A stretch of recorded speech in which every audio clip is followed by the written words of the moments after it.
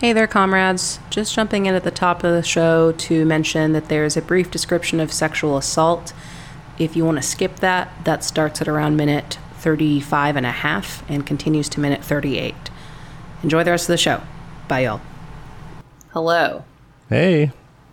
I've woken up my cat right before recording, which was not really a smart move, audio quality-wise, but it was a cute move. It depends. As long as you don't have cat misophonia, then you should be good, right? Who has that? That would be sad. Yeah, that's honestly... It's a half-life. So if you're like a cat lover, but you end up going to hell by whatever, strictures your faith or lack thereof dictates, that's where you end up, I think, In a situation where you hate the sound of cats, but you love them. Yeah. I'm kind of in that situation allergies-wise. Like, I'm very allergic to cats, but I love them. But I'm just an idiot, and I own them anyway. Yeah, you racked up some bad karma somewhere back in the day. I did a genocide or something. But somebody did it, yeah. Former me did some shit. Yeah. So, yeah. Maybe, you should have been a little bit less judgmental about Pol Pot, because maybe that was you doing the genociding. Was me. Oh, let's not start that rumor. Yeah. Unprovable. There's no evidence that Christine did genocide. No evidence at all. So how's it been? What's going on? We both asked the same question. You go first. How are you? Same. I'm tired. I don't know. Adjusting, but good. Good overall. Yeah. What have you been doing lately? The usual. Watching a lot of Star Trek. Just finished up Next Generation. I'm on to Deep Space Nine. Nice. Yeah, it's probably my favorite series. Deep Space Nine is? I don't know. I have a real soft spot for Next Gen, just because it was like the first series I really got into. Mm-hmm. So it's kind of a toss-up. That's my favorite, but I will admit to not really having stuck with Deep Space Nine, and I hear that it is acclaimed as the best one. You really gotta watch it. It's super good. I went into it being like, no one will ever replace Next Generation, and by the end of it, I was bawling, everyone's great. So, recommend. Yeah, I guess I have a recommendation of my own. I'm only a little bit into it, and it's old. It's one of those things that I feel like I should have encountered earlier. You're like, damn, I'm finally figuring out about this book. Yeah. I'm behind. But it's a book by Studs Terkel. You ever heard of this guy? No, but I was laughing because I was picturing, you were like, have you ever heard of this Capital book? It's by this guy, what is it, Mark? Yeah. Carlos Mark. I think you'd like him. He says some things about the jobs and business and stuff. It's kind of cool. Kind of confusing, but also cool. Yeah, it sounds like he knows a thing or two. No, so this is a book by Studs Terkel. It's called Working. Okay. And, apparently this guy's really well known. I believe he's the late Studs Terkel at this point. He was, around doing, WPA stuff back in the day. Oh, damn. Yeah, so, and this book was, from the 1970s. He interviews people about their jobs and working and stuff. And there's very little of him in it. Occasionally be here's a little question. But he mostly just, has a conversation with them and then just transcribes their part of what they were talking about, And it's great. I'm soaking this in. And he comes at it from our sort of point of view, at least of some sort of broad speaking leftist. I'll give you the introduction. This book, being about work, is by its very nature about violence, to the spirit as well as to the body.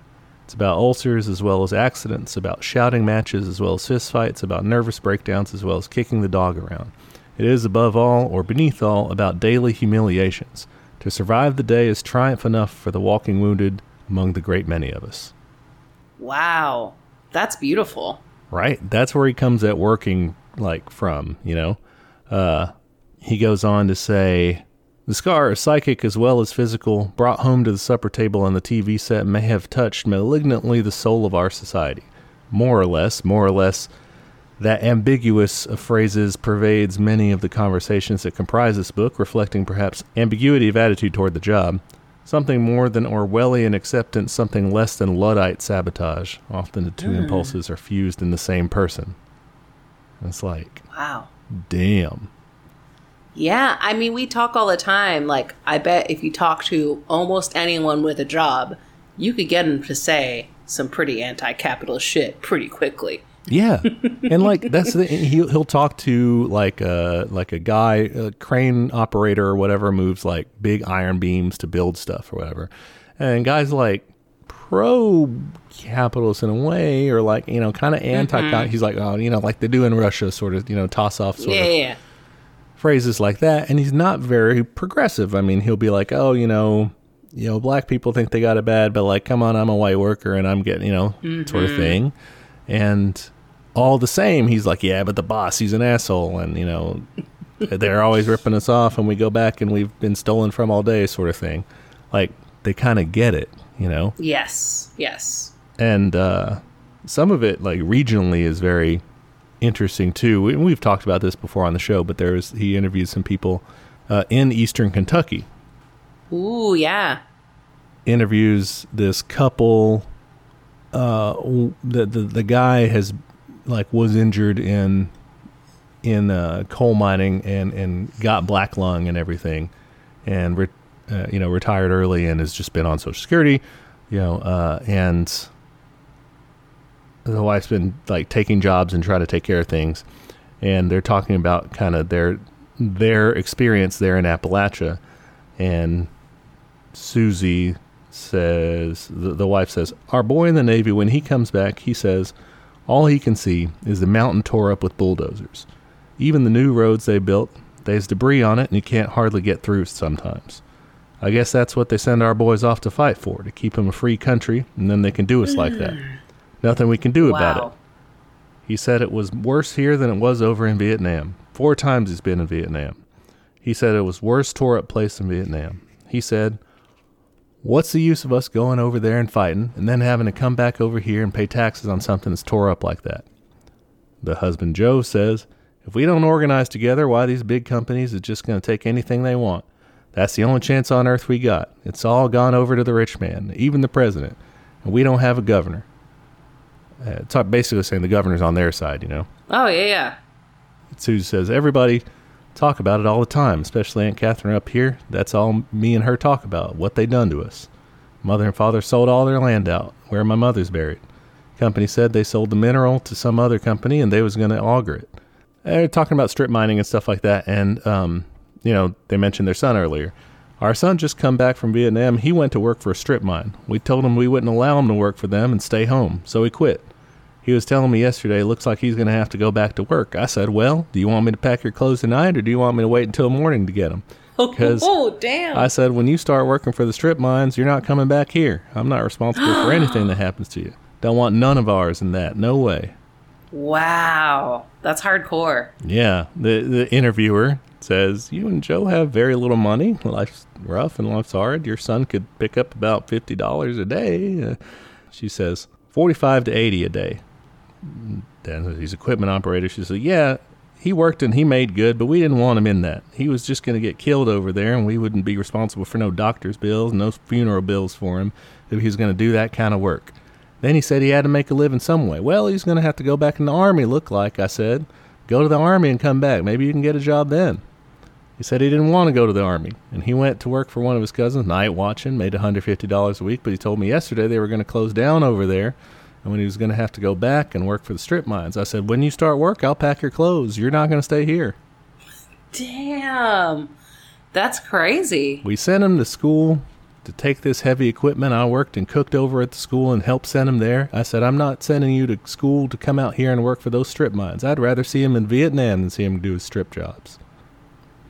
Wow. I guess they just are so intimate with how bad the conditions are. If they're like, that's basically a death sentence. Yeah, well, it's a death sentence and it's traitorous. Like, you are actively doing this to people like us.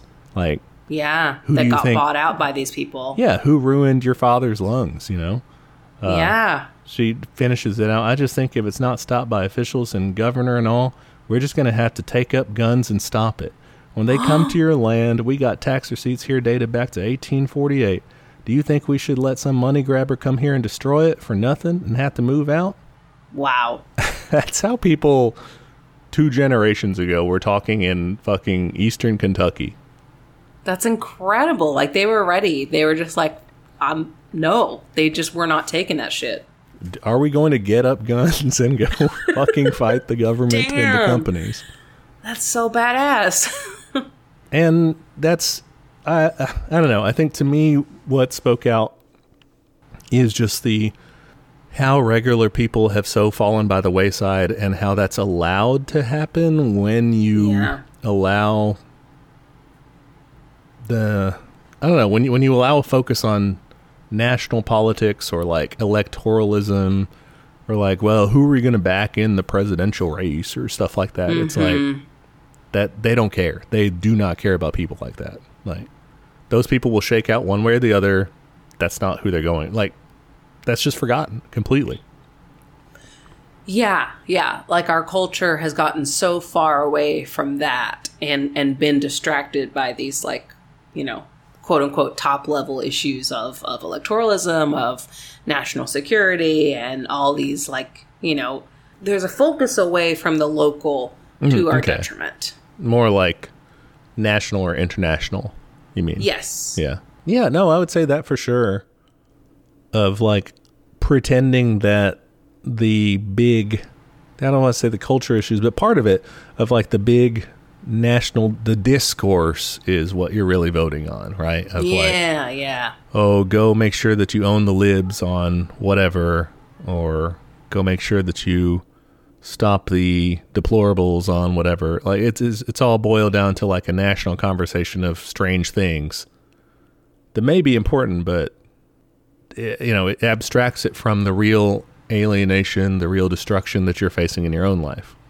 The real material stuff. Yeah. And that's not to say, like, some of those things aren't important. Like, obviously I care about social issues, but we can't even start to talk about those social issues in a meaningful... We can talk about them. Meaning, they're tied together. You can't separate them, I guess, is what I'm saying. Yeah, and I think that you're right that you can't forget about them. They are crucial, but I would argue more people face them and like, what more people, when they think about social issues in a personal level, would end up on a left side of things than on a reactionary side of things. Like, yeah. When they think about, oh, this has happened to people I know, or I guess, in that personal experience versus, oh, there is this one abstract case somewhere else, and we have to legislate everything to be that, or oh, it really matters to me what people think about this lame ass country song that came out. Like, that's I think the weird level to which we've stretched the national political sort of argument thing. Is everybody was talking about that Richmond song that like sucked. Like, it is really bad. Like, I still haven't listened to it. I refuse. I like country music, but that's not good. Yeah. Anyway, but like, to try to boil it all down to be like, well, you either like that, and so you like Trump, or you hate that and you like Brandon, and that's what you get. That's like the depth of political like choice in this very democratic land of the free country, versus actually having conversations with real people about what real issues matter to them, and then somehow that actually translates into doing things policy wise. Like, that we don't have that step. It's so separate, completely separate. And people say, oh, like, get involved with local politics as a solution for that, but like, they're doing a lot of that posturing as well. Like, that's definitely an element of it. And it's also such an opaque process, an expensive process. Who has that kind of time and money to devote to, like, I guess I'm running for school board? Like, nobody. Right. Like, not regular people anyway. So you end up with, like, just rich people doing it for fun. or the same person doing it. I will go ahead and talk some shit. My district representative has been in there in power for years and hasn't done shit. And like everyone in the neighborhood knows it and talks shit about her. Yet somehow she wins every single time. Yeah. And like running on fixing the same problems that she hasn't fixed each time. Yeah. Like we're over here like, hey, there's like random gunshots all the time in our neighborhood. It makes me feel not safe. Like, what do we do? And they're just like, call the cops. I'm like, that doesn't do anything. Oh, good. Yeah, that'll make things better. The guys with guns to stop the gunshots. I'm not going to bring more guns into the gunfight. I guess I would add to that sort of another dimension when you're talking about, school, local elections, school boards or what have you. They are, I think, run by interests and rich people and everything. Every local election, like when you actually, do what, good little liberals are supposed to do and start reading up on that stuff, it all comes down to like every candidate talking about how much they want to bring business into your district. And me being like, I don't know if I want that. Yeah. And they have different ways of saying it, of just like investment. Oh, yeah. And stuff versus like partnerships is how the more liberal sort of, I think, or slant. Small business, or local, or family, those kinds of like different touches to it. But at the same time, I'm like, what does that mean? Like, what are you actually like going to do to my neighborhood? High Papa low rim and low Papa high rim. It's either exactly. We want to really bring in the titans of industry, or we want to bring in Ma and Pa. Either way, they're gonna do wage theft. So yeah. I don't know. That's one of the things we talked about with when we were back in the day, baby leftists talking about small business and stuff. It's like, yeah, the small business boss is ripping you off just as much as the big business boss is, Yeah. And like, it's really interesting. So in my internet neck of the woods, my neck of the internet, so there was this big wave of like ethical clothing stores that opened up, I don't know, the past maybe decade or so, maybe a little less. I used air quotes with ethical listeners. I forgot to make that apparent in my voice. But you have a lot of companies investing in like what's called slow fashion. And so they're really trying to like make their sourcing more ethical and be more inclusive in sizing and like all these different initiatives, which sound very cool on paper. A lot of them have shut down. Like they can't do it. Yeah. They literally cannot keep up. And like even like me, like as a person who like cares about, I like fashion and I'm interested in fashion and I like kind of weird designs and stuff like that, like, and I'm fairly financially comfortable. It was too pricey for me to support this stuff. And I'm just like, who is doing this? Like who, like, and that's what happened. They got shut out. Like, so many of those companies are either drastically cutting back like how much they produce or just completely shutting down. And like, that's what happens when you try to like make a business that doesn't fuck people. You don't have a business anymore. Yep. That's the same thing with co-ops and everything too. It's what Rosa Luxemburg pointed out way back in the day is you're going to have to become your own slave driver if you're an employee-owned business, or you're going to be driven out of business. There's no way to do it nicely and to have all the stuff unless you find not a thing. Some secret box that you can use where, you put ingredients in, some third world oppression happens, and out pops nice things for you. You can do a little imperialism, sure, but you have to close your eyes and turn the other way. That's the thing. At some point, you're going to see something that makes you sick. Yeah. Or if you don't, you're not going to stay in the market because it'll be so fucking expensive that everyone's like, I'm not going to pay this much. Yeah. Or you're going to lose your soul and not become sick at it anymore and say, well, that's just that's the business. The cost of doing business. It's that meme where the guy's like, the secret ingredient is crime. It's just like the secret ingredient is the oppression of the global South. Always has been. Yeah. Oh, yeah. I mean, I will say, like, I've met, I don't know, I think when you grow up in the time period we did and in Texas, you meet a lot of, particularly dudes, I'll go ahead and call y'all out, who are, like, completely undeserved. How dare you? Dudes have never done anything wrong. Oh, yeah, for sure. Isn't that what the Barbie movie taught us, is to forgive men? Yeah. They're just lonely. you meet a lot of guys who are like, oh, you know, the socially liberal, fiscally conservative guys. And it's just mind-boggling how, like, if you are a person who says, yeah, I'm not racist, and yeah, I support gay people and trans people and things like that, you gotta be fiscally on the left too. There's just no way around it. Yeah, it just means you want to, like, let the ones that are rich enough to get into your country club get into your country club.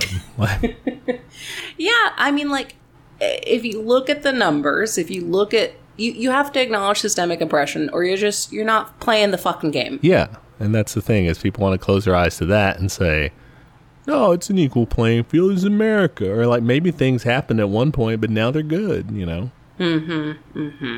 And then even if you are enlightened enough to say, well, things were bad, you know, when they got us to a bad point today, but there's just no, like, there's no willingness to say, so we should try to fix that. It's just like, but that was someone else who did it, and it's not me, so it wasn't my fault. Yeah. Yeah. It's just very frustrating because, like, I am a person who follows a lot of, like, queer and trans people on the internet, and, like, the thing I see the most is a lack of healthcare and, frankly, poverty. And, like, we could fix those things. Yeah. And I don't know, that's where I think the kind of power of intersectionality and organizing in that sense, where it really shines, is the fact that economic issues touch all of the oppressed, the regular oppressed classes of capitalism and the specifically oppressed groups of capitalism. Like, we could all fucking team up in a fucking Justice League of oppressed groups and be stronger together, Rainbow Coalition style, than saying, no, you talk too much about economics, or, oh, you talk too much about, gender issues or whatever. Like, that fucking tears us apart instead of helps us. We all know who the bad guy is. Like, let's go after him. I will add, I was going to mention this earlier, and then I got off on a track. With the local elections, though, I will say that while it is kind of moneyed interest and all that other stuff, the margins are a lot closer. So if you are able to somehow, you and your friends have means or time, or, you're just fucking bored or whatever, you can influence these things a lot more than you think. Like, it's seriously just a few thousand votes, even in pretty populated places, for small things like that. Yeah, so, because just not very many people vote. So if you can somehow, it's easier to do than, say, swing a whole election for a third-party candidate at a national level. So there is more hope there, but I do agree with you. Like I said, it's also cloaked in business interests. Yeah, or like weird, opaque stuff like zoning laws, like, when you vote on those props and you're just like, what the fuck are you trying to say? Yeah, a vote to assure that we will not do a study that will not do this. I feel like they hire, like, cryptographers to write those. Yeah, like retired but vindictive English teachers. Yeah, let's really fuck them over. Or they feed it through, like, Google Translate 10 times. Like, there's something wrong with the way those are written. And then it comes back in Turkish and then English, back to Spanish to French. Yeah. It's fucked. I just want, like, a picture. I know that makes me sound really stupid, but I want to be, we're building a new stadium. Yes. No. Here's what the stadium will look like. Maybe. Here's how much it costs. Okay. Bye. Yeah. If you do come across stadium ones, you should figure out, you just do as much deciphering to figure out which one says no stadium. Like, no stadium. We don't need any more of those, at least not here. Because, well, the thing is, it'd be fine if you do need them. Don't pay for them. Like, if you really need them, the big rich sports teams will come and build them. That's true. They have the money. Do you think Jerry Jones doesn't have the money? He's cash strapped, poor Jerry Jones, But him and all his ilk, they will still go and beg for money from cities that don't have the money. They will still be like, oh, okay, we'll give you a tax break. We'll give you public money to build this shit. It's ridiculous. It is. It really is. Oh, I watched a good movie the other day. Let me find it. Okay, so it was called Vengeance. starring BJ Novak. I know him as, he was in the Mindy Project, and, The Office. He was one of the guys there. Oh, that guy. Okay. Yeah, guy with the face. The face. Ashton Kutcher's also in it. Yeah, so it's this movie where this guy goes, he's from New York, and he goes to West Texas to attend a funeral of this girl he didn't know very well, but, like, her family all thinks that, like, they were seriously dating. Mm-hmm. So, like, it's funny, and it's, like, classic, you know, culture shock thing, and, like, you know, at first I was like, this feels... Like, I couldn't tell where it was going to come down, you know, I guess, on, like, his reaction to Texas and, like, kind of some stereotypes and stuff like that. But I think they did a good job of, like, showing some nuance in the characters. And, you know, eventually he's like, oh, yeah, this is actually kind of a cool place for certain reasons. And, like, these are complex people and not just fucking cowboy cartoons. But it was really interesting. Like, he ends up investigating his girlfriend's death as a possible murder, and it has a lot to say about, like, the, I don't know, fucking culture wars or whatever. Mm-hmm. But like, his original, like, thesis is, like, the brother is the one who thinks that she was murdered, and he's like, you know, classic conspiracy theory language, and he's like, why are these people so willing to jump on conspiracy theories? You know, and he's kind of positing, like, oh, it's because their life here is so shitty that they just, like, have to jump onto something instead of, like, addressing their real problems or whatever. But anyway, it's really interesting, and, like, I don't want to give away, like, the whole thing, but I really like it. What made me think of it is there's one part where they're investigating the murder, and they keep getting tossed around between, like, local authorities and highway patrol and state authorities. And they realized, like, she was killed at this, like, perfect intersection of, like, all the jurisdictions where, like, nobody wanted to claim it. Which, I don't know, it just made me think of that. But it was just funny that, like, that could be somebody's murder plot. Of, like, get him in between all the jurisdictions, or? Mm-hmm, yeah. Mm-hmm. So that nobody really investigated it. Yeah. No, that's interesting, though. I think people have trod this territory before, but the idea of conspiracy theories of Americans being particularly fertile ground for that, just because we live in a society that is, you know, pervaded with an essentially open conspiracy theory that people are not allowed to really talk about that much, or you can, but then you're kind of crazy of capital just saying, hey, fuck everybody, fuck the planet, we're going to destroy all the things, and we're going to get rich, and you guys are going to die, and that's fine. Like, yeah, and especially in the context of this movie, you know, it's out in West Texas where there, you know, was a ton of oil money, and now it's drying up, or it's only consolidated into a few hands, and so there was a lot of conversations about, like, how that affected the families and, like, how they perceive, like, their own story, which I think was good, and how they push back against a lot of, like, his against, honestly, like, his prejudice against them in a lot of ways. He was more like, well, you voted for Trump, so you deserve it sort of guy? Totally, yeah. Like, he was just like, you guys are fucking hicks, like, why do you live here? This place sucks, you know, that kind of shit. Yeah. Which, you know, as a Texan, I hear a lot of that stuff. I think about that a lot, too, of, like, I don't like it. Like, I don't like... There are aspects, I guess. It's hard to separate. Yeah. It's a reactionary place with a reactionary history. Mm-hmm. And in that sense, I don't like it. You know, I mean, and yeah, it's too hot. It's a lot of complaints, you know, but I have family here, roots here.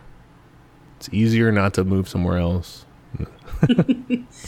I think for me, it is hard to separate it because I don't ever want to go into a situation where I'm like, yeah, I love Texas. And then someone just assumes the worst of me. Is like, oh, God. Mm-hmm. I mean, like, I think the way I present, they could figure out pretty quickly that's not what I'm talking about. I'm not like, fuck yeah, I'm really conservative. Yeah, probably not. That'd be a wild jump to make. Not a lot of trad wife vibes going on here. Damn, this person's straight as can be. They're so straight. I don't get it. But it is hard to separate that, like, initial gut reaction of, like, yeah, it sucks. Like, there's a lot of conservatives here, like, you know, whatever. Yeah, that sucks. And I don't know, the hot thing for me, like, it sucks for sure, don't get me wrong, but I'm just like so inside of a person. I don't care. Yeah. I'm not an outdoorsy person. I don't know. I think what I like about it is that Texas has so many good pockets. And I think maybe it's just a scarcity mindset thing. And maybe this is like a little bit, you know, high school dumb, I want to be unique kind of thinking. But like, it is nice when you find those pockets because they're more meaningful to you, because you're like, oh, wow, like, you get it. I feel safe around you, and that's awesome. Like, I think that's why I like Dallas, is because it has so many different neighborhoods where, like, I can still feel okay about presenting the way that I do, and I can still have a good time. And whether that's in, like, my Mexican neighborhood, which is really just, like, super fun and vibrant to be around, and I feel so at home there because it makes me, like, think of my mom and stuff like that. Yeah. Or, you know, or if it's, you know, in the neighborhood or something like that. Or, I don't know. I think I really value those kinds of cities in Texas because they make you feel like that you've carved out a good space and like you've won in a small way. Does that make sense? That does. I don't know if I really want to give this to you, but the flip side of this, the me before I go to bed sort of thing is, those are the first to go when we go Handmaid's Tale. God damn it, Brady. I almost called you Kyle then because, like, I argue with Kyle sometimes, you know? Yeah. Oh, that's the first to fall whenever whoever asshole regime comes to power. But no, I mean, I agree with that assessment. I think I would also poke a hole and say that however cool the bubble you carve out here in Texas, or really in most everywhere in the U.S., barring a few select locations, you're always going to lose out in terms of the public transit comparison. Oh, yeah. Like other yeah, for sure. countries are just so much better at that. I know. That is, I think that would make my life, like, no joke. I don't know. Percentage, I think 25% better my life would be with public transit. Yeah. Probably more, and I'm not, like, thinking about it. But yeah, damn. Like, just to have that freedom of, like, I can go there and I don't have to worry about who's DDing and, like, what if I want to stay late? And just all these questions. Yeah. Just get thrown out the window. Because we've got, and all of our services, even in a major metropolitan area, are sparse in that we have, bus routes? And we have bus routes and we have a DART. Yeah. So compare that to, say, a metro, buses, trams, light rail, regional Subway. rail, high-speed rail. Like, that's actually multi-layered. Like, here's your local shit, here's your, and like, that's actually built up to all the different things you need. Ours is, if you can hike it to the, very spread out bus stops, then you can get to something, and don't be in a hurry because it's going to take you all day. That's the thing. Like, great example. I lived right fucking next to a train stop, and I worked right fucking next to a train stop, and I still found every fucking excuse I could to not take the train to work, and I only had one car that I was sharing. So, like, that tells you how much I did not like riding the train on the DART, because it's not safe, and it's very, like, it would run late, and, like, it's so fucking hot that you don't want to make that, even that short walk would be miserable. So, it's just, ugh. Damn. Yeah, that's something I'm jolted into sometimes. I remember talking to Abby about it at some point. I was like, yeah, I just, had a few drinks. So this is when I was living alone up in Addison, in my little apartment, Oh, I think I know this story. Late, I'm like, had a few drinks. I'm like, yeah, I just want to go walk around. Like, it's like fucking midnight, 1 a.m., something like that. I go walking around. I think you told me this, and I was like, are you insane? Yeah, well, that's what Abby was like. She was like, I would never do that. What the fuck? Like, I was like, what? It was fine. I was just walking around. I had a knife on me. It was okay. But that did not cross my mind. Like, dude. And dude. Similarly, I traveled this, summer back and forth on the DART down into Dallas for this conference thing. Didn't feel unsafe at fucking all.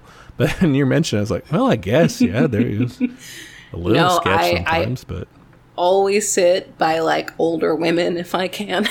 Yeah. I was like, please keep me safe. I don't know. And like, yeah, like I know that's like partially just paranoia, but like there was some reality to it. So I don't know. It is, I think, really exhausting having to live in a body that is perceived as female. Cause like I'm constantly just on watch in public and just like, hey, you gonna cause any problems? Okay, cool. Yeah. So I gotcha. Yeah. I know some of that is a culture of fear that we're fed, but I don't know. I've heard enough horror stories that I think it's pretty smart to be vigilant. It is. You know, one of our refrains is the Buddha's wet, and people are more prone to crimes of violence when they've dehumanized people in a dehumanizing society. You know? Yeah. Yeah. I mean, I don't know. I mean, I'm okay with talking about it. So I did get assaulted one time on a train. Have I told you this? I don't think so. I mean, it was a mild assault, but I mean, it still sucked. I was on a train and this older man, like, we were the only people in the car. And he like comes over and starts like trying to talk to me. He was like clearly like not all there. And at some point he like leans in and kisses me on the cheek and I like start just crying. I'm just like, what the fuck is going on? And I don't know. I don't remember exactly how it ended. I don't know if I freaked him out by crying or what, but like I got away and thankfully that was really close to my last stop. So I was able just to get off. Yeah. So, and like, you know, in that situation, like that guy was clearly unwell. Like he was probably homeless and just like definitely impoverished in some way and like was not having a good time at life either. Yeah. And he, you know, may have had a mental, you know, situation or something too. I think so. Like he was babbling a lot. It was very confusing. Like I couldn't talk my way out of it. Not that you can talk your way out of the situation, but I felt like there's no option here for me to reason with this person.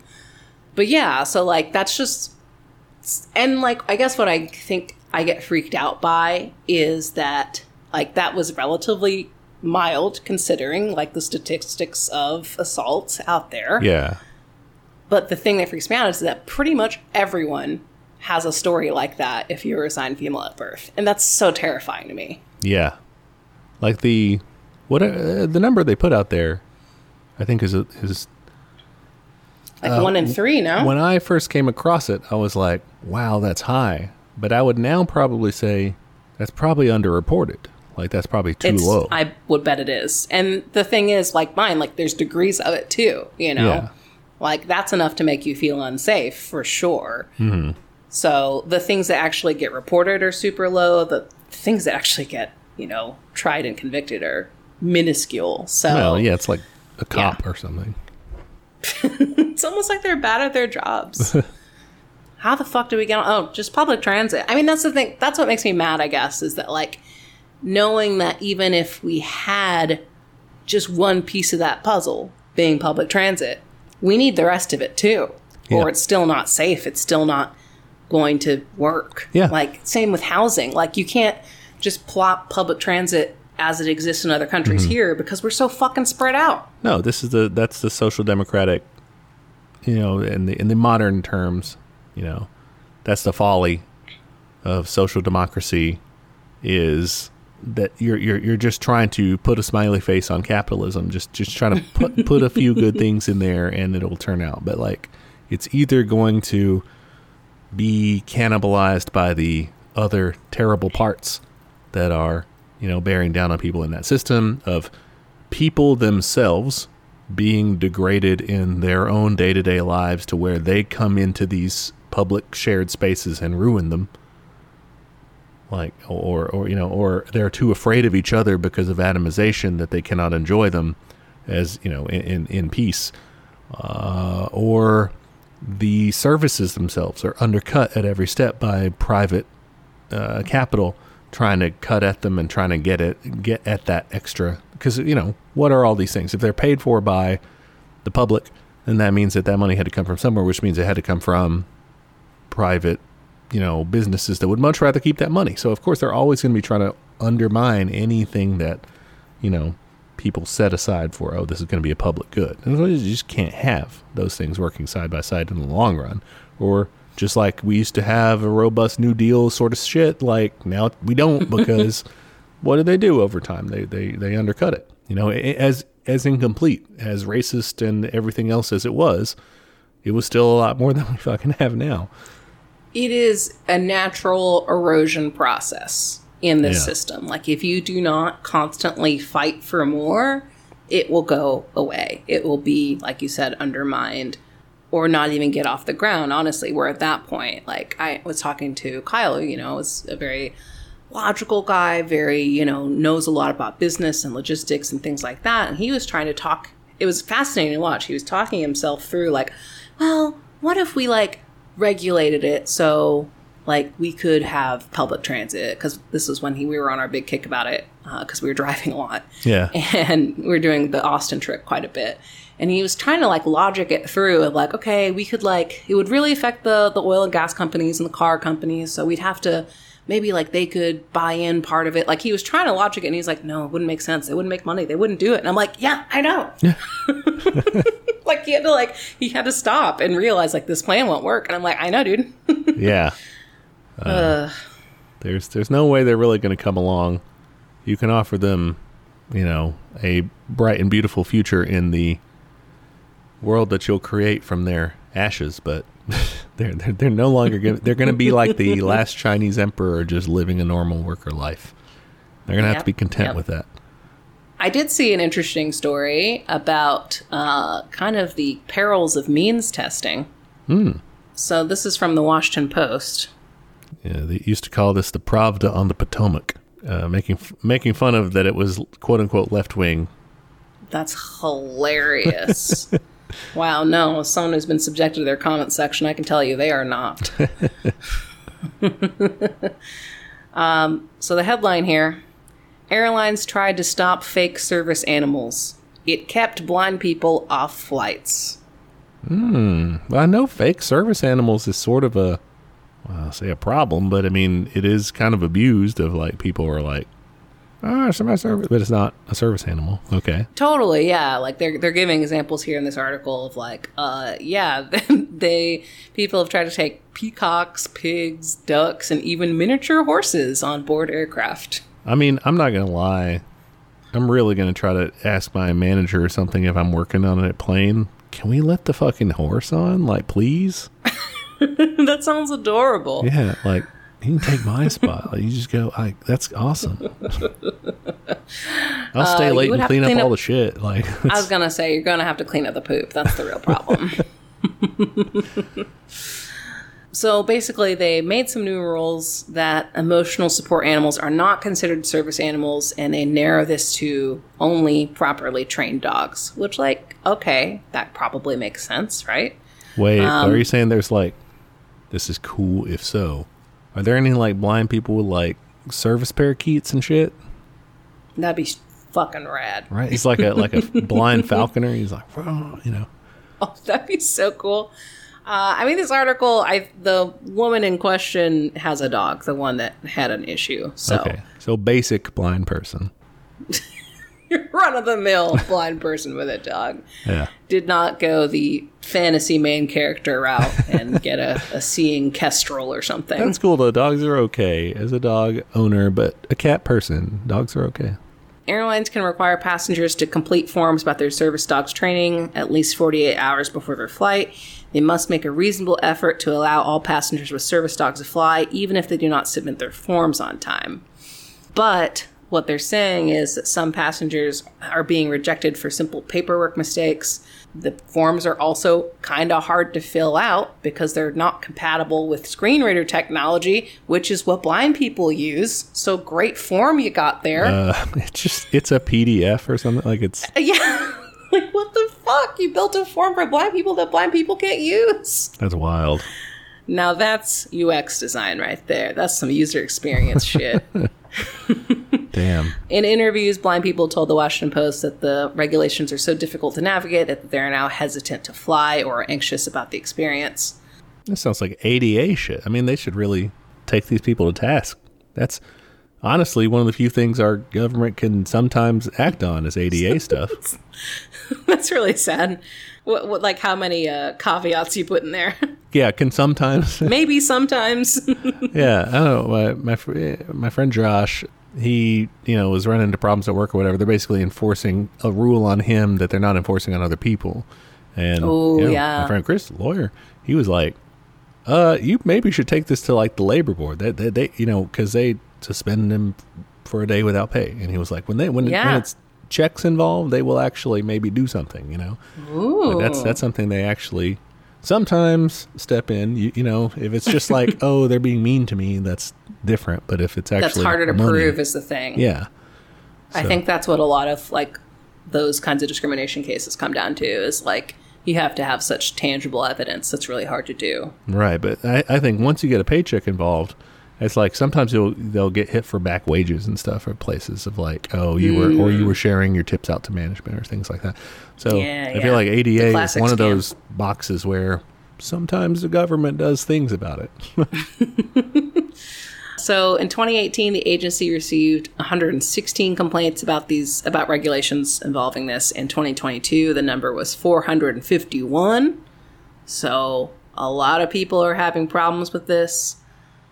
So this particular woman that the article is about, Shootin, and her dog Eva, who is a cute little baby black dog. Oh, She originally tried to submit her form 4 days before her JetBlue flight, but it was rejected by the airline.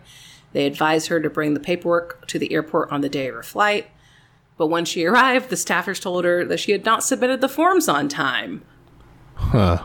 Yeah. I mean, so my imagination is that the staffers didn't know, and the usual thing of when it doesn't work is, oh, you must not have submitted on time. But yeah. Like they were just giving the stock answer, but that still sucks for the flyer. Oh, yeah, it's not like, the policy, I guess, is the actual problem of just like, hey, I guess what my point is in bringing up this article, like, yes, this is an issue about disability, this is an issue about transportation and things like that, but this is what happens when you start to set up more barriers. Like, yeah, you're going to have a few assholes who bring horses on planes. Mm-hmm. Not great.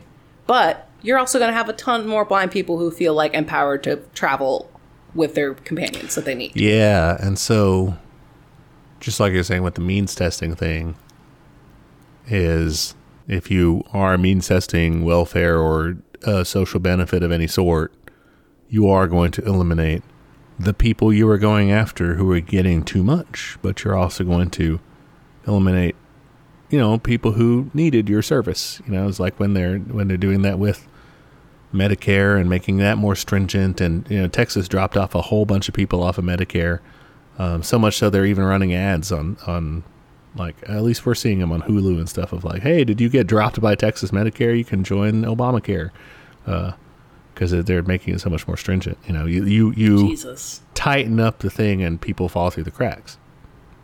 Yeah, and according to like, people who are involved in this, they're saying like this also isn't cutting down on the fake service animals problem, so we just made a new problem for ourselves. Good, very efficient. Sounds great. Sounds like it's really working for you. Well, I guess what is our alternative to that? You're probably gonna have to sit next to a couple of peacocks or potbelly pigs on communist airlines. Sure. But it's going to be free, so it's fine. Yeah, I mean, here's the thing. We'll probably just have a specific plane service for animals. Because flying animals, like, if someone, like, back in my youth when we considered moving across the country, sometimes just, the typical, I want to go out of Texas You guys thing. were always, like, every other month. Dude, that was like every other year. Y'all were like, what if we go to Scotland? What if we go to... what if we go to, South America? Yeah, I'm just making, South America. Scotland was one, mostly Washington, just because we have family there. Kyle does. Yeah, I know. We were real wanderlust. Yeah. We talked a big game. Never fucking left. That's fine. I like it here. But I remember always getting super freaked out, like reading about like trying to fly your pet. Sounds terrifying. Like you hear those horror stories of dogs and crates and oh my God, I just can't. I can't deal with that. So we'd have a better system in general for moving animals. Yeah, a pet airlines. Oh, it's all quiet and soft. We can call it after the first two that made it back. So Laika, not a good namesake for a pet airline, Laika, but no. The first two that actually made it back were also Soviets. They were called Belka and Strelka. Belka and Strelka. That's a great name for an airline. Belka Strelka. That's Squirrel and Little Arrow. That's super cute. Oh, that's good. You could use either of those names you could, too. Yeah, Little Arrow is a great. Little Arrow. That's your airline name. That's awesome. Yeah. And your mascot would be a squirrel. Oh my gosh, that's cute. Because the dogs would be chasing the squirrel. Yeah. That's cute. All right, we're selling the public on this. This is why we should do communism. Is for Little Arrow Airline. Little Arrow Airlines. With squirrel. Yes. Yeah. Perfect. There is a great comic series happening right now by J. Marshall Smith on Instagram about Laika. It's fictional, but it's called Good Girl Laika. And it's just funny cartoons of like, what if the dog's in space all the time? I was I clicked on that link and then I couldn't like figure out how to like navigate it well to read the comic or so. Yeah, because it's Instagram, so they're not like all perfectly in order, you know? I mean, they're in order, but like you have to go through like their other art, which is good art, but... Yeah, okay. Holy shit. All right. Yeah, a little Cold War dog facts here. Strelka.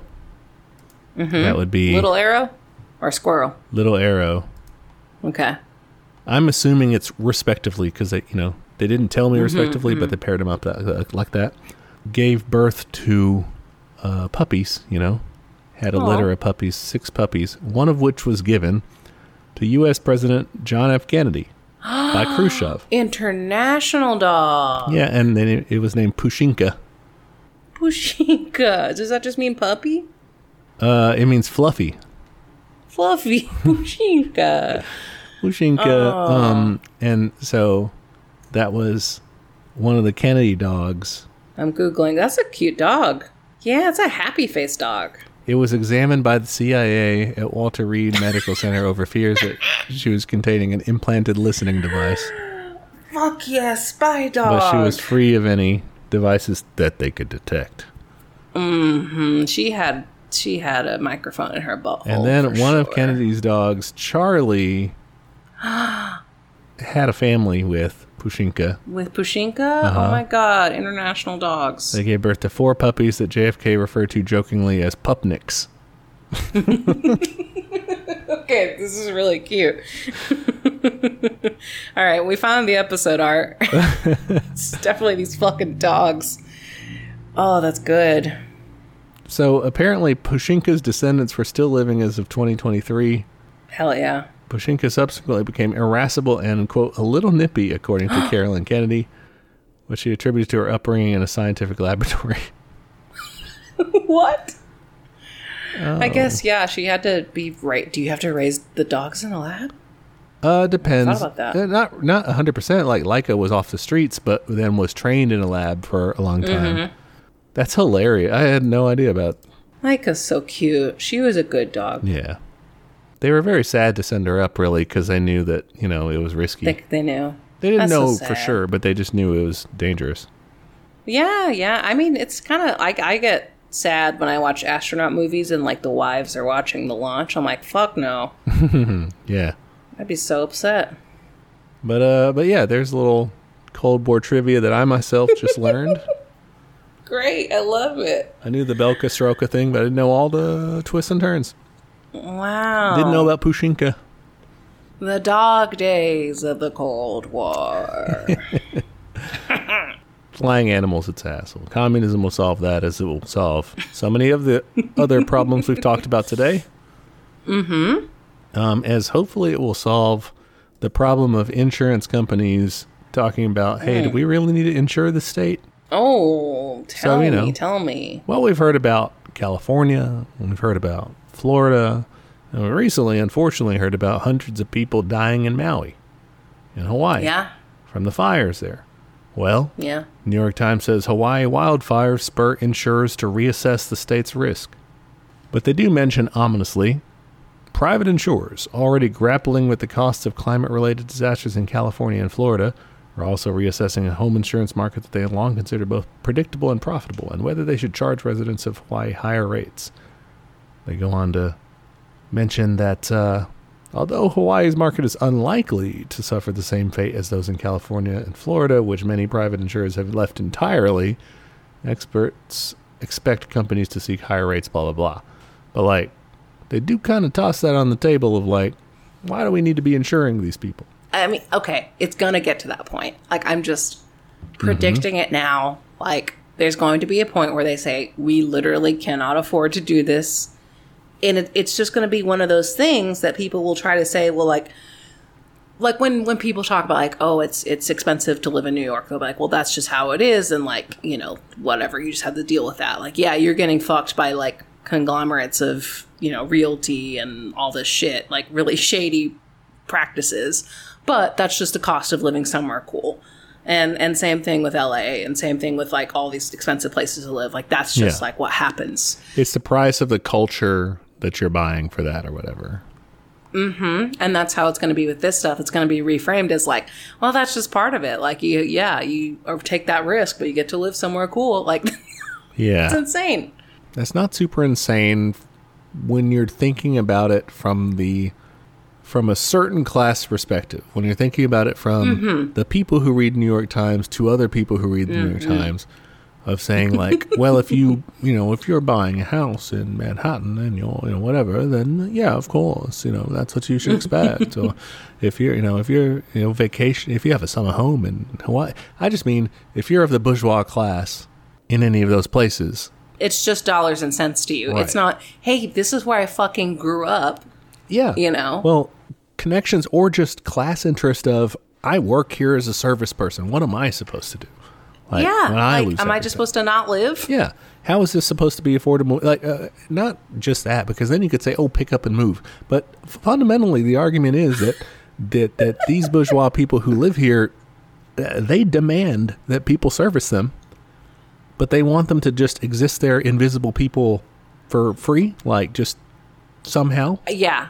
Like, I mean, let's play that out. If you take, you know, big city A and, you know, all the people who have been scolded so many times on Twitter to move actually moved. Mm-hmm. And they went on and lived on, you know, in tiny town B. Big city A is left with, like, what, 10 teenagers running the Starbucks? Yeah. It's like that old movie from the 2000s, I think, Day Without a Mexican. I never watched it, but... Oh, we should watch that. I thought it was Day Without a Mexican, or it was something like that. Like Day Without Immigrant People. Yeah, you couldn't do it. Yeah, no, it's and that's service workers, broadly speaking. I mean, like, you know, class lines, race lines, anything. If you just took that out, and that's the stupidest thing I think about people up my way. You know where I'm at. People are always like, "Oh, you got to follow the town plan, and you can't have multi-family developments and stuff like that." And it's just like, well, what the fuck? Like, where do you want them to go? Because it's a shitty job. Who's going to commute an hour for a service job? They can't. They can't afford it.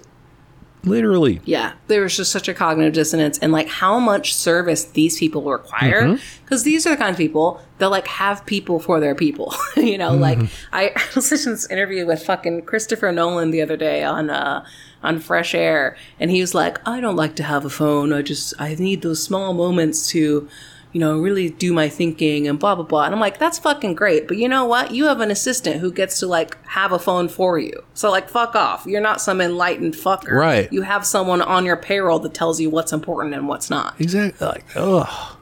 That is, so it's bad. I think it's bad. I think it's bad form to be like, oh, I'm cooler than you because I came up with this thing where I don't have to do a, you know, whatever. Like, I barely check emails or something. It's fine if you just, like, inconvenience the people of your life by not communicating with them very much, like, in any sort of form. Cool, you're that guy. But if you do that, but then also offload that onto someone who still has to do that shit. You know he does. There's no way he just, like, is completely off the grid. 100%. He's made how many movies? That's like all those corporate, you know, bullshit motherfuckers are doing.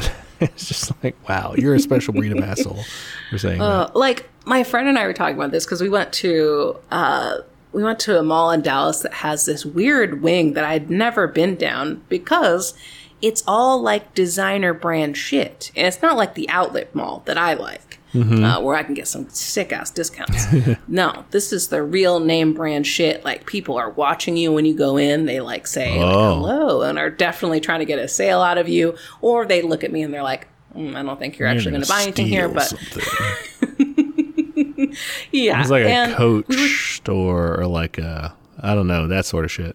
There's Coach, I think there's Gucci, like there's all the big ones, right? Yeah. And it's really weird because we were talking about it and we're like, wait a minute, who actually goes here? Because like if you're actually rich enough to like buy these things, you don't go to a mall. You send somebody to go to the mall for you. Is this just for people's, other people to go shopping? Like, I've sent my boy here, my errand boy. Dude, that's brilliant though, because then you know what that means is they at some point had a marketing like meeting about this place, like design and shit, and they're like, okay, so we want to appeal to the young working professional who's working for someone as a personal shopper sort of demographic. We want them to think that it's nice. We don't want to overspend because they're not really that caliber of a person, but we want them to take back a good message to their to their patron.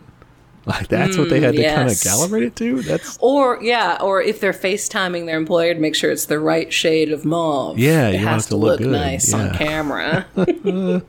But I mean, there's the logic of that was so weird. I'm like, who goes here in person? Like, if you're that rich, you're dropping, that much money on something. I don't think you're out, amongst the commoners. Yeah. Well, I mean, everybody, there was some paparazzi. We just have reporters, I guess, but somebody snapped a picture of Leo Messi at like a Publix or some sort of fucking grocery store over in Miami because he is there now, So, I mean, there's a little bit of hobnobbing, I guess, that happens, but...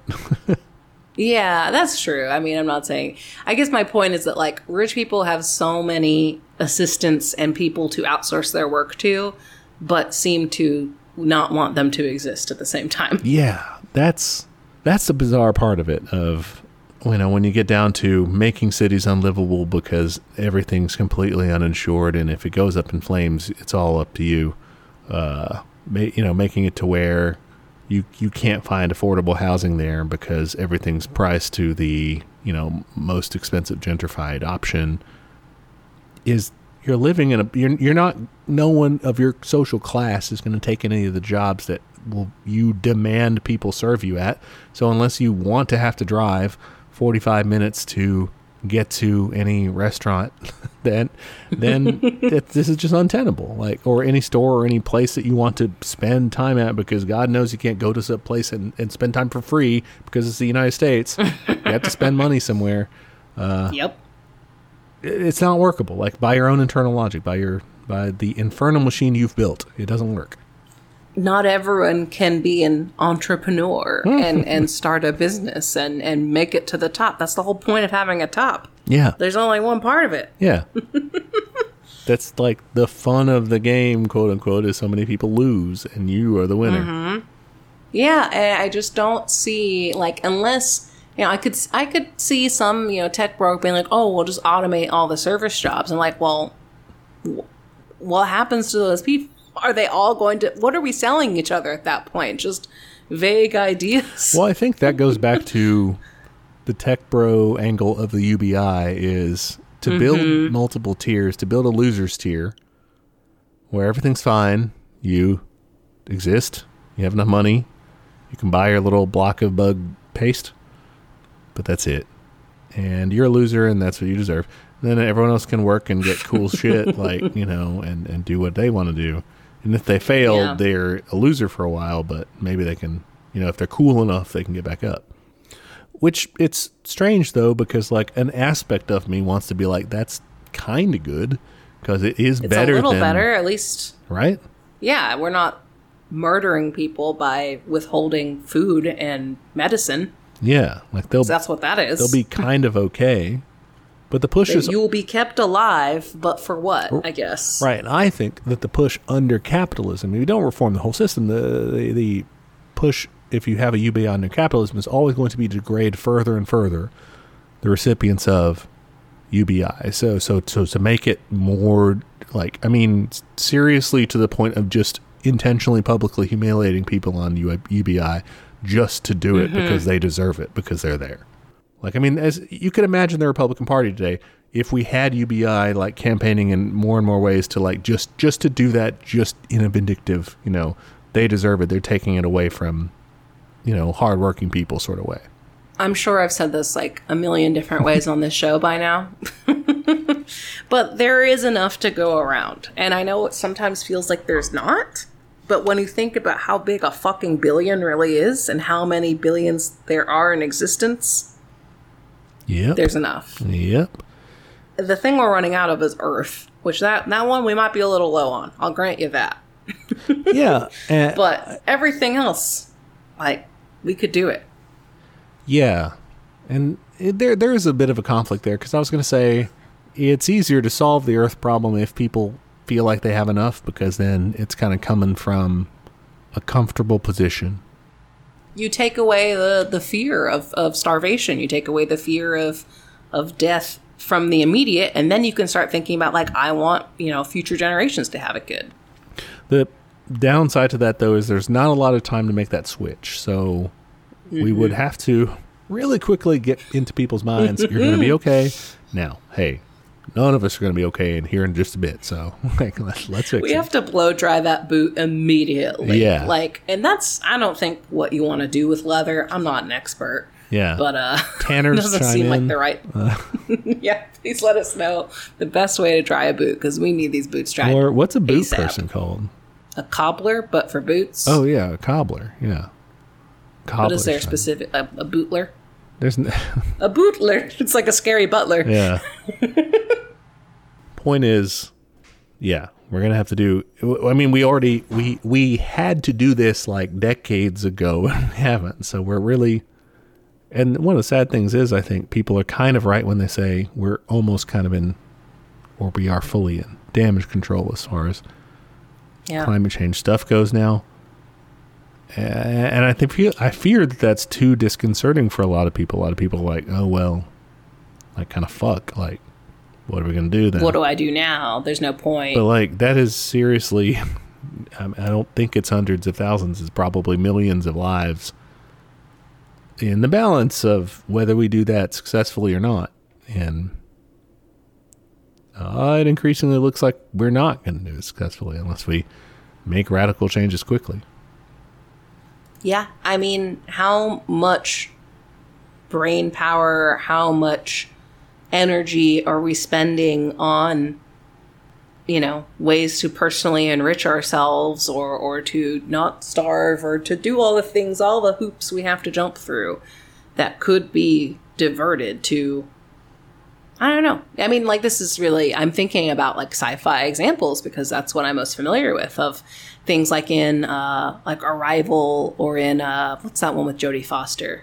Contact? Yeah, First Contact, or I think it's just called Contact. Okay, yeah. Where it's like a worldwide, like, everyone drops what they're doing and starts working on this like puzzle, Like, what if we had that, but for climate? Just like whatever your job is, now you are in the climate core of it, and like, that's going to look different for a lot of people. People will have to be retrained in some senses, like, whatever, but like that's the new goal. Yeah. I mean, a 5-year plan for climate, right? I mean, that's essentially what we're talking about, is just mass mobilization toward it. I remember, baby's first left-leaning sort of thing. My old flame, Paul Krugman. Oh my God, you couldn't stay away from him. Yeah, back in the day. He had a lot of red flags. Yeah, seriously. Liberal economist Paul Krugman, but that was the best I could do back then. He used to talk about this thought experiment where he was just like kind of imagine an alien invasion.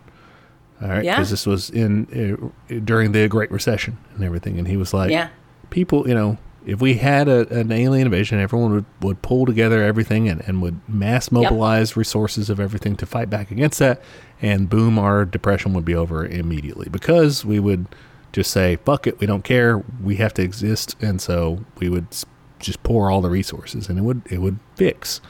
And I mean, I think it's a similar concept, but for an actual thing rather than a fictional alien invasion of, Like, let's, because his whole thing was you could just make it up. You could just make up the alien invasion, and then we'd fix the economy. That's what we should do. We should start a new conspiracy theory that says, hey, guys, there's these aliens. You can't see them. You know, these UAP things that are flying around. They're actually beaming us with climate fuck-up rays. That's why we got all these fires. That's why it's getting too hot, right? And it's actually aliens, so here's the plan. Yeah. And then you can broadcast different versions of that. So in your, like, you know, in New York. Conservative areas. Like, this is how to fight the children bloodsuckers. The children bloodsuckers, the aliens that Joe Brandon is, like, welcoming into the country. And then, you know, in the liberal enclaves, you can say that they're working with Russia to give Trump the next election, so we got to take him out. And yeah, it would work.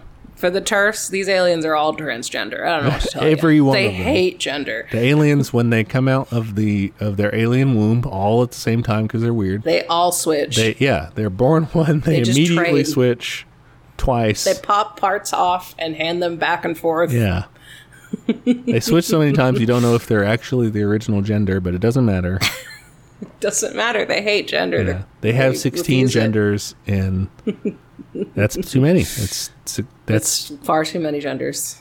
I mean, seriously. I mean, climate core. Can we play in this space? What would you do in the? I mean, you could still be a teacher in the climate core. You would just, I guess, switch to STEM. Would you have to, or would you get to stay? I mean, like, there's a world in which I could be categorized as essential, but I don't necessarily agree with it if we're really going with that sort. Yeah, it's nice. I mean, you should learn about this stuff, but it's also not crucial. If we were really going for it, I mean, if we're in alien invasion level times, like, yeah, I think we'd have to, like, a lot of us would just be like, well, I guess I don't know, digging the new line for the high-speed rail. Yeah. I don't think my job's that important. So, yeah, I probably would be, I'd have to get buff.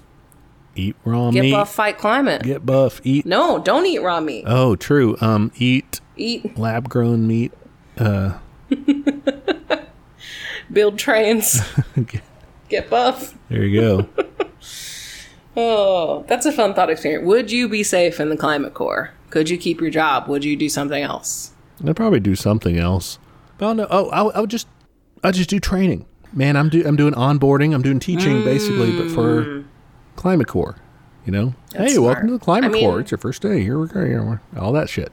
If they have a propaganda department, obviously I'm in it. Yeah, I mean, everybody's designing uniforms for the revolution, right? You know, designing uniforms for their own army. That's the thing. I recognize that that's probably not the most useful thing, so I think maybe some sort of neighborhood readiness guy that I'm helping organize the greenhouse or something.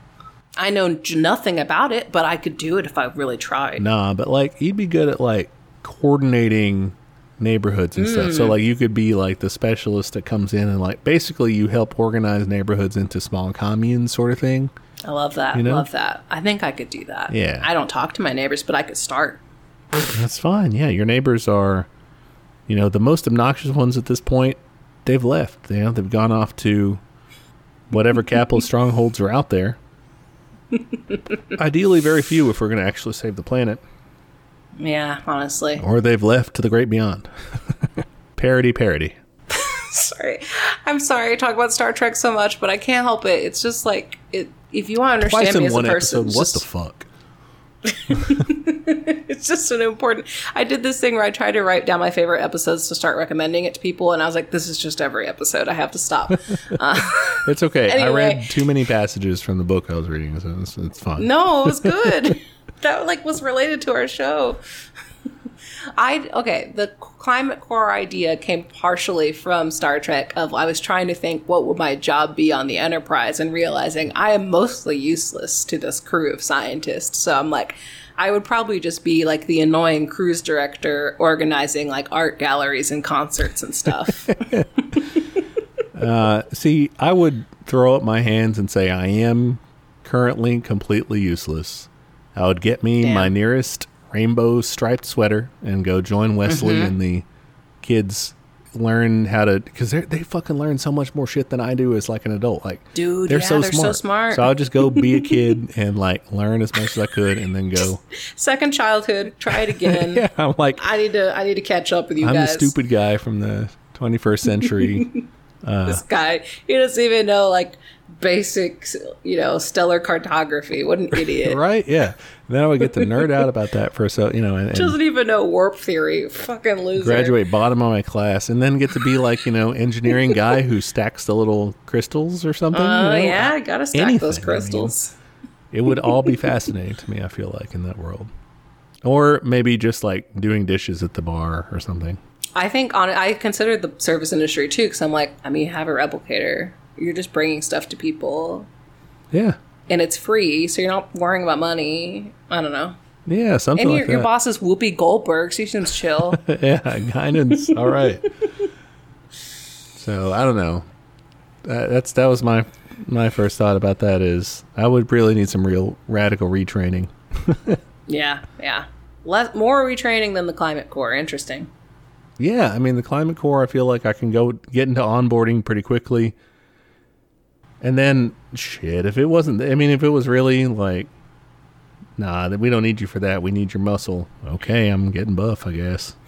I've been working on the high-speed railroad. What's that song? I've been working on the railroad. Well, no, there's another song. The Railroad Man or something. No, I'm thinking of the Steel Driving Man. John Henry. That was it. Man ain't nothing but a man. What does that even mean? A man is limited in his capacity versus a steam drill that can do everything. Whatever. A steam drill is basically a steam drill being the personification of inhuman capital replacing human labors, and man is folly to try to go up against machines on their terms and should really, draw the line somewhere. That's the thing. I'm not against technology. No. But in this system, it's just going to be used to deprive us of more things, not give us more things. It'll give some people more things. Technology in whose hands, which brings me to a story I saw this week, which I found hilarious. The headline, I must start with it. It's from The Intercept. Sometimes they do good work over there. Oh, yeah. NSA orders employees to spy on the world, quote, with dignity and respect. Sorry, what? I'm looking respectfully. They have some internal guidance for their Signals Intelligence, or SIGINT division, responsible for covert surveillance and data collection worldwide. Article in The Intercept by Ken Klippenstein says, quote, in recognition that SIGINT activities must take into account that all persons should be treated with dignity and respect regardless of their nationality or wherever they might reside. So I'm going to guess an example. Is it like when you're spying on, Russia, you got to make sure you don't misgender the person you're spying on. Yeah, in your report, don't say, or don't be like this lousy Ruski said, whatever. Like, whoa, hold on, that's not very respectful.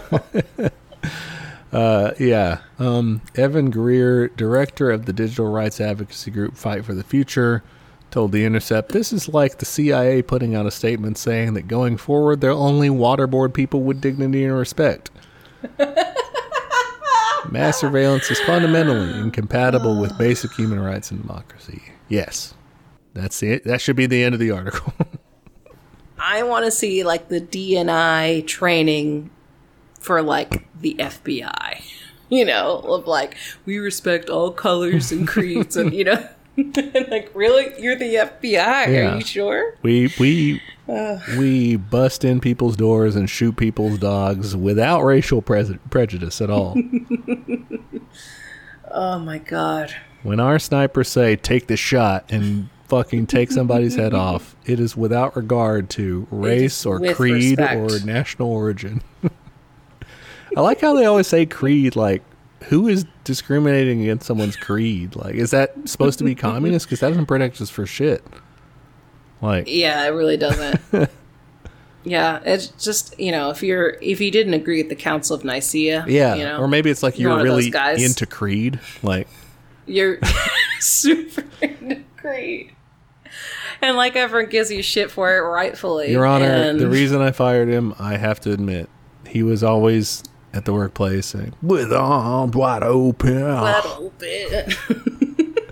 I couldn't take it anymore. Well, you violated. Oh. Sorry, you can't do that. It's just to me always a random word in there. Yeah, that is because it's race. It's usually race, religion, creed. So it implies it's different than religion. Right. I just there wasn't a lot to that. I mean, they didn't. There's nothing. You can't do a lot with the NSA story because they're not going to tell you anything. That the article itself even says the NSA did not immediately respond to requests for comment. I just thought that was a hilarious thing to be put. Respectful spying only, please. Like, they were wiretapping, and sometimes they would get on the phone and be like, what would they even... I don't know. Well, I'm picturing more like they're sending each other surveillance footage, like, look at this fat ass over here. Check this guy out. Check out the tits on her. They're just doing sexual harassment, but on their targets. While spying on satellites and stuff. Mm-hmm. Just using it for a very expensive peep cam. Yeah, they're probably doing that, A. Well, for sure they are. And B, I don't know if they would actually release, like, they would actually say anything about if they were. Well, yeah, maybe, it probably, raised enough complaints from, people who weren't straight white males in the NSA who were like, hey. The other employees, they're like, that's a lot, guys. Can we not? So that was probably it. God. I had something and it went away. It's a stupid thing about the Aristocats. It's okay. I was just going to point out a weird plot hole that happens. In the Aristocats from 1996 or something? Yeah, it's actually, I think, from the 70s. It's an early one. Or the Aristocats maybe is? Oh, yeah, I guess it is early. It's an early one. Sorry, this is a real quick tangent, because I watched the Aristocats last night. Still holds up.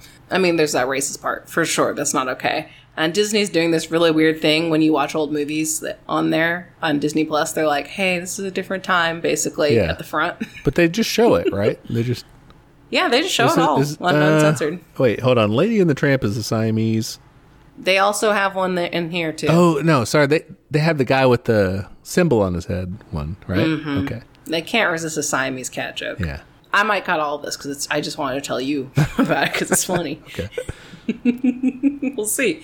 There's this point. So, Edgar steals the cats, right? He dumps them at the river. Creme de la Edgar. I don't know what his original plan was because, the dogs attack him and that's how the basket falls out. So I don't know where he was originally planning on taking them. Mm-hmm. I assumed to drown them in the river, but it does not make that clear.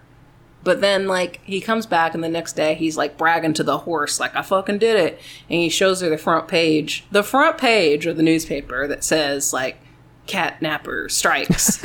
And the subtitle is, authorities baffled. And I thought about that so much. First off, there is a cat door in the house. So, if you called the cops, they'd be like, yeah, they probably just left. Well, I don't know, mate. Where would they have gone, How do you know it's a theft? Are they British or are they American? I think they're French. They're in Paris. Ah, okay. I was like, but the butler's kind of British. And the family, though, they seem American. I mean, they don't sound. Do they have a? No, they don't. Have Mid-Atlantic French accents, a little really. bit, right? Yeah. Okay. Very Mid-Atlantic. How did they determine it was a theft? And why would you print that? You would just be like, well, clearly they just left. You're also kind of a wacko if you go to the police and say, someone stole my cats. It's when you have a cat door on your door. I mean, this woman has a crib in her room for her cats, so I think we're past wacko. Yeah, I just mean cat owners, even to the degree of having a crib, would still be like, I do have a cat door. They probably left. Guys, I had a particularly crazy cat gone missing story, and even I would not jump to the conclusion of, well, obviously someone stole my cat. They were in here moving stuff, and they were like, oh, that's too cool of a cat. You know what? Mine. That's a sick cat. I'm going to take him. Oh. Cats being worth $0 to negative $200 each. Right? And that's just like immediate cost, not like lifetime of the animal cost. Oh, yeah, for sure. You're going to neuter 3 kittens? That's fucking $600 right there. Yeah. Maybe it was some sort of capitalist plot, though, to like steal the cats and foist them on your business competitors. And then... so now they have to take care of yeah, and they sink money into that. They're distracted from their company, and then you can boom. Police baffled. Authorities baffled. We don't know. We have no idea. What's on these? The cat's like, oh. Apologies to our French listenership, but it's okay. It's fine to make fun of your language. You guys can make fun of us we're just cowboys out here, so, do whatever you want. Speaking of cowboys out here, I had a story from out in West Texas A&M. Now, is that the city of West or just the region of West Texas? So there's a city called West, which is confusing. No, West Texas A&M University is in Canyon, Texas. The hell is that? Well, it's way up there in the Panhandle, north of Lubbock, which means you've bypassed all civilization. You're basically Oklahoma at that point. Well, but you got a ways to go to Oklahoma. You are Oklahoma, from you're us, on but the left. Yeah, you're going up into that little rectangle up top. Which again, nothing out there. There's nothing there. I guess what is Amarillo? You're on your way to Amarillo. Is there even a canyon? Well, maybe. There's Paladero Canyon State Park out to the east a little bit. Okay, there might be a canyon. And there's Timber Creek Canyon. Yeah, there's some canyons out there. Okay, I didn't know we had those. I thought that was all in the Panhandle or the Big Bend area. I thought that was all where that mountainous stuff They've got was. canyons. But anyway, West Texas A&M will no longer require students to pay for textbooks starting next fall. Oh, hell yeah. Yeah, so the president of their university said basically we're trying to reduce the cost. He also, however, said that it presents an opportunity for faculty to explore how artificial intelligence can be used as a teaching aid. Oh, no. Come on, guy. So this is a story in the Texas Tribune by Carolyn Wilburn. If you're in Texas or interested in Texas, Texas Tribune, cannot recommend enough. Very good Texas reporting. They do, yeah. So he kind of mentions the president was talking about said many virtual options are available to replace reference books. Apparently they have a free printing allotment. So if you do, you really want the print copy, you want to kill some trees to get your stuff going. They had 1,500 free pages before. Now you're going to get 3,000 free pages if you want to print out your books or whatever. Jesus, that's so many pages. But yeah, they were talking to students saying oh, it's kind of cool. Textbooks are fucking expensive as shit. They were saying, a lot of our professors are kind of cool. Someone said, a lot of my professors in the past and currently tend to also use free to use materials or materials where students don't have to pay. We've all had this badass professor that's like, hey, this book is on the syllabus. You can buy it at the bookstore. It's also here. If you Google it like this, PDF. Yeah, or, it does the same thing. Maybe it's a previous edition, but you'll be fine. Did you ever get the ones that went rogue and just scanned it in themselves? I didn't have that per se, but I had a couple of those. They're just I just want you to read this. Just read it. I'm not going to make you buy this thing. To be honest, that's me. Our district has been you cannot put textbook pages or some stuff on. I have done that in the past before they told me not to do it, and B, routinely just put whatever I want on there. I'm just I don't fucking care. I'll take articles from whatever place on the internet I want to and put it on there, and it's fine. Who cares? Because it's like learning. Like, don't fucking wall that off. The weird part to me, because that was kind of the good part of like, yeah, let's lower the costs. The president of West Texas A&M said, blah, blah, blah, blah, blah. He said, also acknowledge some of the pitfalls of using AI, which may draw from incorrect or fabricated information when generating materials. But he said faculty should be able to get the job done without much effort. Said, quote, I just fiddled around with an economics textbook and got rough outlines for each chapter. I showed it to someone and they said, well, this hits the high points. Which apparently that's all he wants is fucking economics in department a college to learn. Course, is the high points? I guess. Just don't worry about it. Good enough. I went to High Points University where I just learned, I skimmed. Yeah. Which, for your students are already going to do that. So they're going to be skimming the skim. Which means they're going to know 2 words of the article. That part to me was bizarre. Oh my God. I do think, yes, your professors are totally going to be able to create stuff that works well for all students without textbooks. Sure. Yeah, and a lot of them do. I don't think that AI is going to really improve at all their ability to do that. It may... See, I think really there are some applications at maybe the high school level, middle school possibly, like getting activities to get kids to work with materials, I think. Sure. But I think at the college level, you're really beyond that, and you're more to the point of critical thinking. You're more to the point of discussing and integrating different concepts to where I really think that the AI is not to that point yet. No, I don't think so at all. I don't know. My college was so weird because design school is so much of just the Socratic method of do this thing. I'm going to tell you why it doesn't work. And eventually you'll figure out what looks good. Mm-hmm.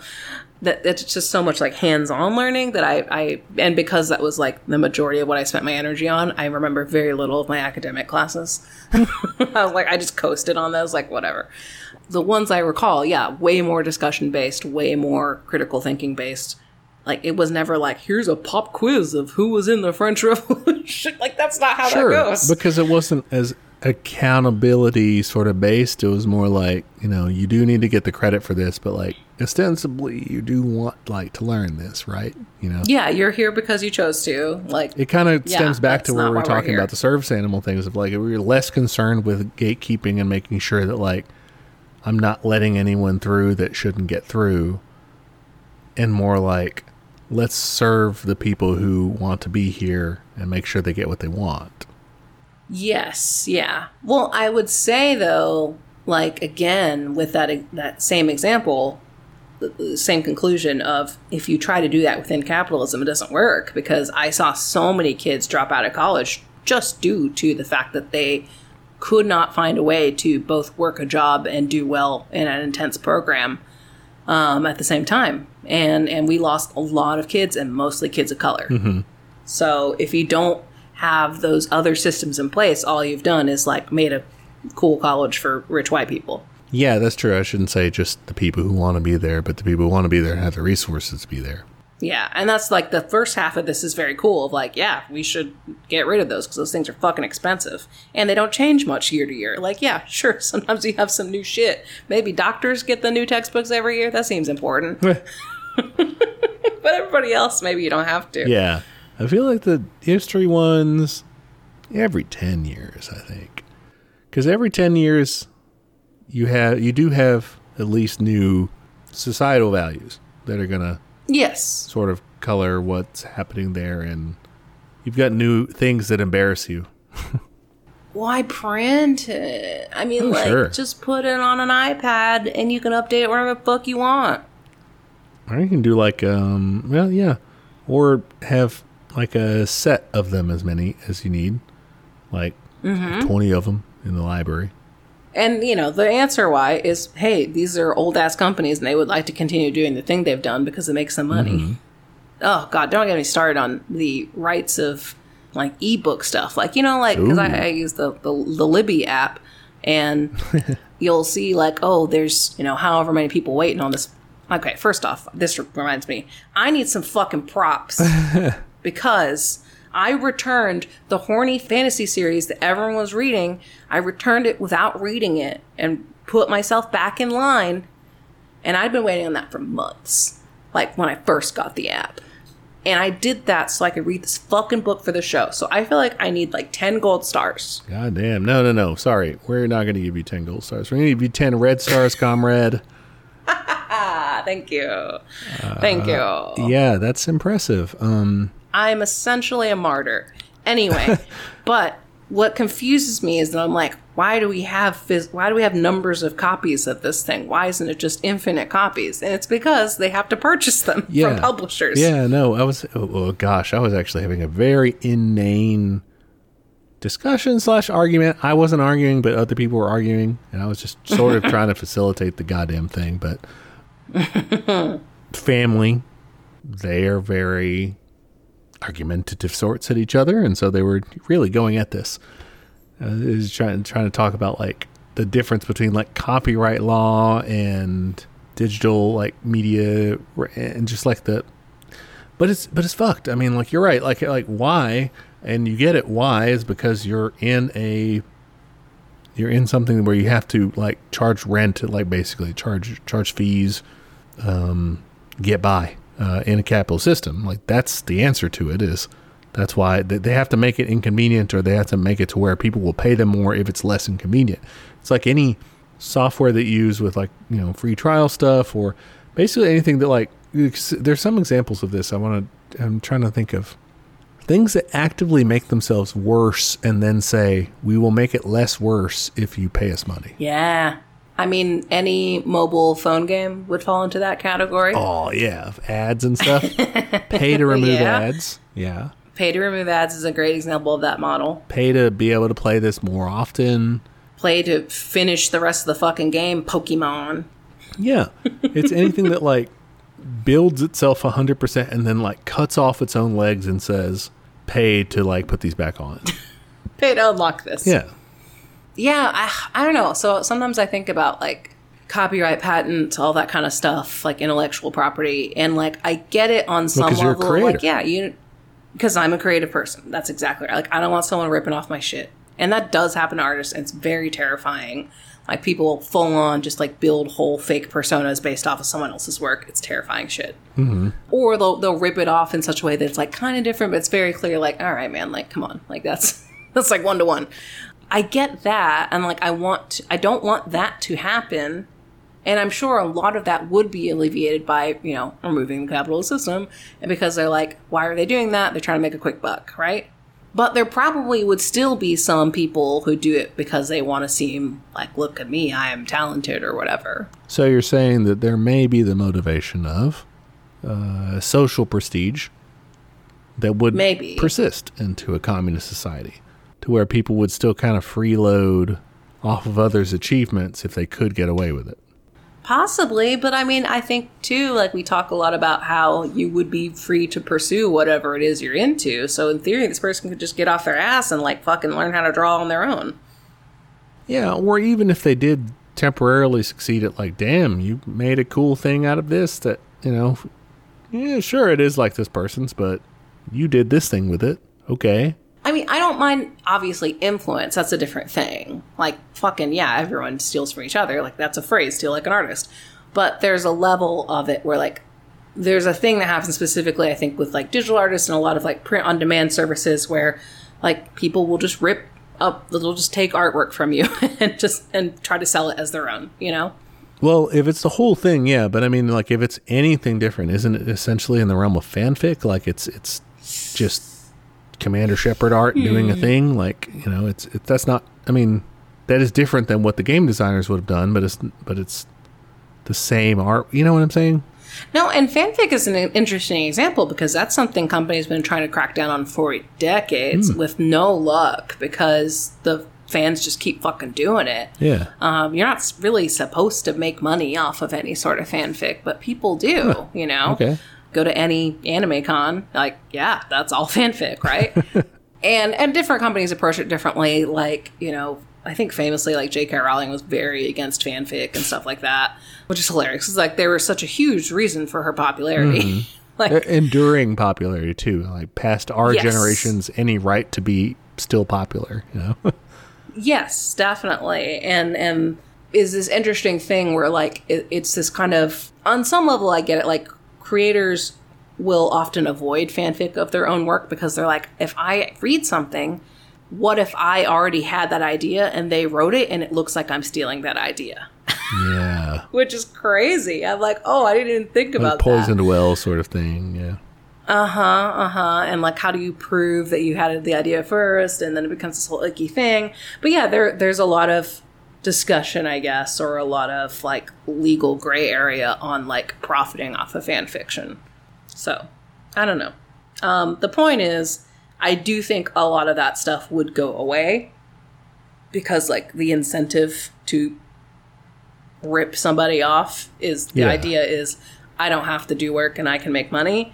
You'll be able to just be a person without worrying about that. So then you would end up with the contention, like in its purest sense, without mammon distorting it, without, you know, the love of money sort of like getting its tentacles into it. You would get the real contention between the artist and the audience, right? So then you would actually get this pull between what you wanted and then what other people want to do with your work. And then, I mean, it'd be really interesting though, like, because like think about what that would look like in reality. Like you are, you know, you show a short film in your commie and you're like, I did this thing, and someone comes up the next month like, I made a short film based off of your short film. yeah, and it's like the same Like, that characters could but be- doing the opposite thing. That would be kind of crazy. Like, wouldn't person A be like, hey, that's fucked up, they're my characters, I feel like you're not using them right, you know, like, but at the same time you could be like, that's really cool that you reimagine them that way. Like, Yeah. I don't know. I think that's interesting. I think it's going to take a big... I think artists are going to have to be really uncomfortable for a minute. Yeah, no, because I think that our minds currently are really still drenched in the lake of that, but that's mine. That's mine. That's the first instinct. And I mean, hey, I write autobio, so good fucking luck stealing it. But then where does that come from of the that's mine? Because that could be a property to a It capitalist could be. thing, or this could be I think like Shevek would say that's very property-minded. but isn't the other like the artist's usual explanation? Maybe that is tainted by capitalism and everything, but the normal, I think, way to look at it is no, that's not mine in a like material sense. It's mine in like a creative sense. Like I you know, conceived of this thing in a context in a certain way to where you can't make a Han Solo that fights for the Empire. Like that's not Han Solo. That's a different thing. Right? So But you could, is the thing. Yeah, I mean- and then you become, like, there's no such thing as canon anymore in this world. It's just like, there's an idea of a guy. Sometimes he does this, sometimes he does this. I mean, but the artist's conception of that would be like, that's a guy that looks like Han Solo, but he's not like anything like him. Right? Oh, he's not my Han Right. Solo. He looks, but the bones aren't there.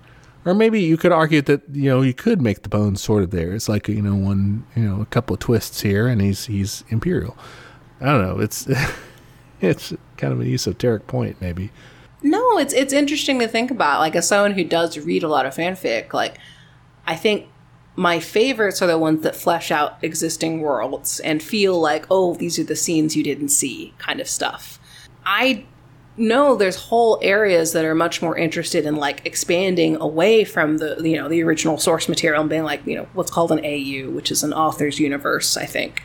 I'm actually not sure what it stands for, so, you know, geek chick, I guess. But it's like, okay, I'm going to take these characters and set them in, you know, modern day. Like, that's a really common one if it's like a fantasy thing or whatever. And I rarely read those because they're not as interesting to me because I'm like, well, I will just go read a different story then. Like, I don't feel the need to, like, take them out in that sense. But I have read some that, like, push characters past, like, their normal limits, I guess. So, like, kind of like, oh, what if they were a little more like this? Like, that's interesting to me too. So I don't know. I think it'll be a really interesting transition of, you'll get to have conversations about, like, yeah, you can't really own a character anymore. You can own, maybe there's more incentive then just to, like, make your own character. Yeah. So I think it's alternative universe. So Alternative universe. Okay, thank you. but B, the main thing will be not so much the character that you've constructed, because they can be, they're sort of a vessel for whatever people put in. The main thing will be, will people want to see, and again, what currency is that? Because mainly you're just expressing yourself, because there's no material thing behind it. It's mild fame, probably. Right, yeah, social currency of some sort. But what value, what importance do you bestow into it? Like, what stories can you tell with that character? And then if people want to adapt that character to however they see fit and tell their own story with it, I mean, I think, I think it's kind of cool. Yeah. I mean, as someone who's got their start in writing by writing a fuck ton of bad fan fiction, like, it has value. Yeah. And I think it can be a really collaborative space too. Like, a lot of people write together in fanfic, because I think you're like, well, there's no ownership of the character, so I feel very comfortable sharing ideas with you and sharing my interpretation of this character with you. Because it's not ours. Whereas, like, I'm not stepping on your toes. Yeah, I think it'd be much harder to do that with, like, I call up Stephen King, like, hey, you mind if I just kind of fuck around in there? Oh, yeah, Cujo won't mind. Go ahead. No problem. But, like, yeah, I think it'd be really cool and exciting in a collaborative sense. I think there's more opportunity for that, because it isn't like, hey, I'm trying to fucking, feed my family with this. Right. There's more. I mean, it's sort of, it's similar. It's a more beautiful form of what we talk about with, toothpaste and stuff, of like, or cereal, it's like, there's 90 million brands of the same fucking thing, but you can collaborate and make a cooler version of it that everyone likes more, instead of having a bunch of, thousands of different ones that everyone likes a little less. Similar thing, but like more exciting. But it's almost like, I think it has the ability to go in both directions of, like, yeah, you could take, a famous character and rewrite it a million different ways and really expand and play in that universe, or you can have a million additional characters that come off of that, Yeah. So, I don't know. I think that's interesting. I know I personally get kind of anxious about the whole, let's just let go of creative copyrights, but could be cool. I feel like this is where most anarchist is with, and listeners, I'm not an anarchist, but if you weren't able to tell by tendency. Now, but yeah, this is where my anarchism does sort of shine forth is, and sometimes my friend group will kind of chat about this, and I'm usually at odds with them, because I'm very much like, no, man, it's up to the audience. Like, to me, the audience is what makes it. The artist can come out and say whatever they want, and they can give as good of a speech as they want, but like, it's up to the audience what they want to do with it. And to me, it's sort of like what Marx talks about with the doing away with the barriers between things, but doing away with the barriers between, he's always talking about dialectics of the countryside and the city, of work and play, of these things, of the artist and the audience, of we're actually kind of synthesizing those two and becoming partners in that. Yeah, I kind of like that. I mean, I don't know. I think it's hard for me just because I write, I mean, I think a lot of artists would agree. They write things that are very personal. So I think it would feel weird to give ownership of that away. Yeah. I don't know. Like, I think you would want to still find ways to distribute things, like, with your name on it. And, like, it's very clear, like, this is who this is by, this version of it. Mm-hmm. Like, have some sort of, like, record, I guess, would still be important to me. But, yeah, I do like the idea of it being more open and more collaborative and more, like, up to the viewer in that way, I guess. Yeah, no, I would agree that, like, you would want to be able to separate who did what, for sure. Yeah, it's not just a big, like, doodle pad of stuff. And it's like, damn, okay, y'all got a little explicit with that one, but I guess that's what the original author wanted to do. Yeah. Yeah, like, you'd want some sort of, I guess, record of that. But I think I agree with you. Like, I like hearing about authors, like, their lives and their commentary on things for context, but I don't ever want that to be the end-all be-all, Like, it doesn't have to be the end-all be-all, is what I'm saying. If it adds to it, great. If it doesn't, it's like, that's right. Cool. I get what I want from it, even if you're, living a completely different life and everything, or shit, maybe we found a way to we found a path of reformation for the blockchain. The blockchain, right? So you have this indelible record of things. We take it from cryptocurrency and we move it towards artist intention. And that's all. The blockchain is just there to record people's artistic intentions behind different things. It's like meta notes or whatever on your work. So like every work comes with like a, hey, this is who this was by, and their little author's note on it and the date they did it. And it's unchangeable. It's always there. Yeah. Mm-hmm. And there's no more, servers burning up the whole planet.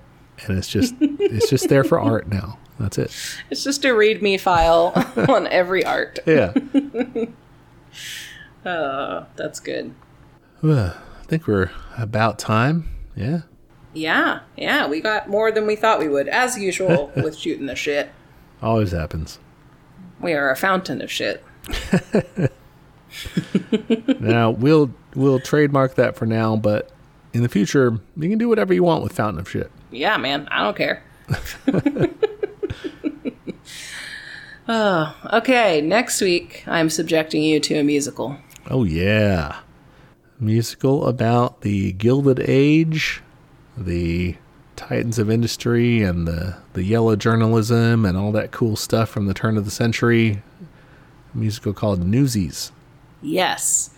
So we'll be watching the Disney film Newsies. What year is that? 1991? 92.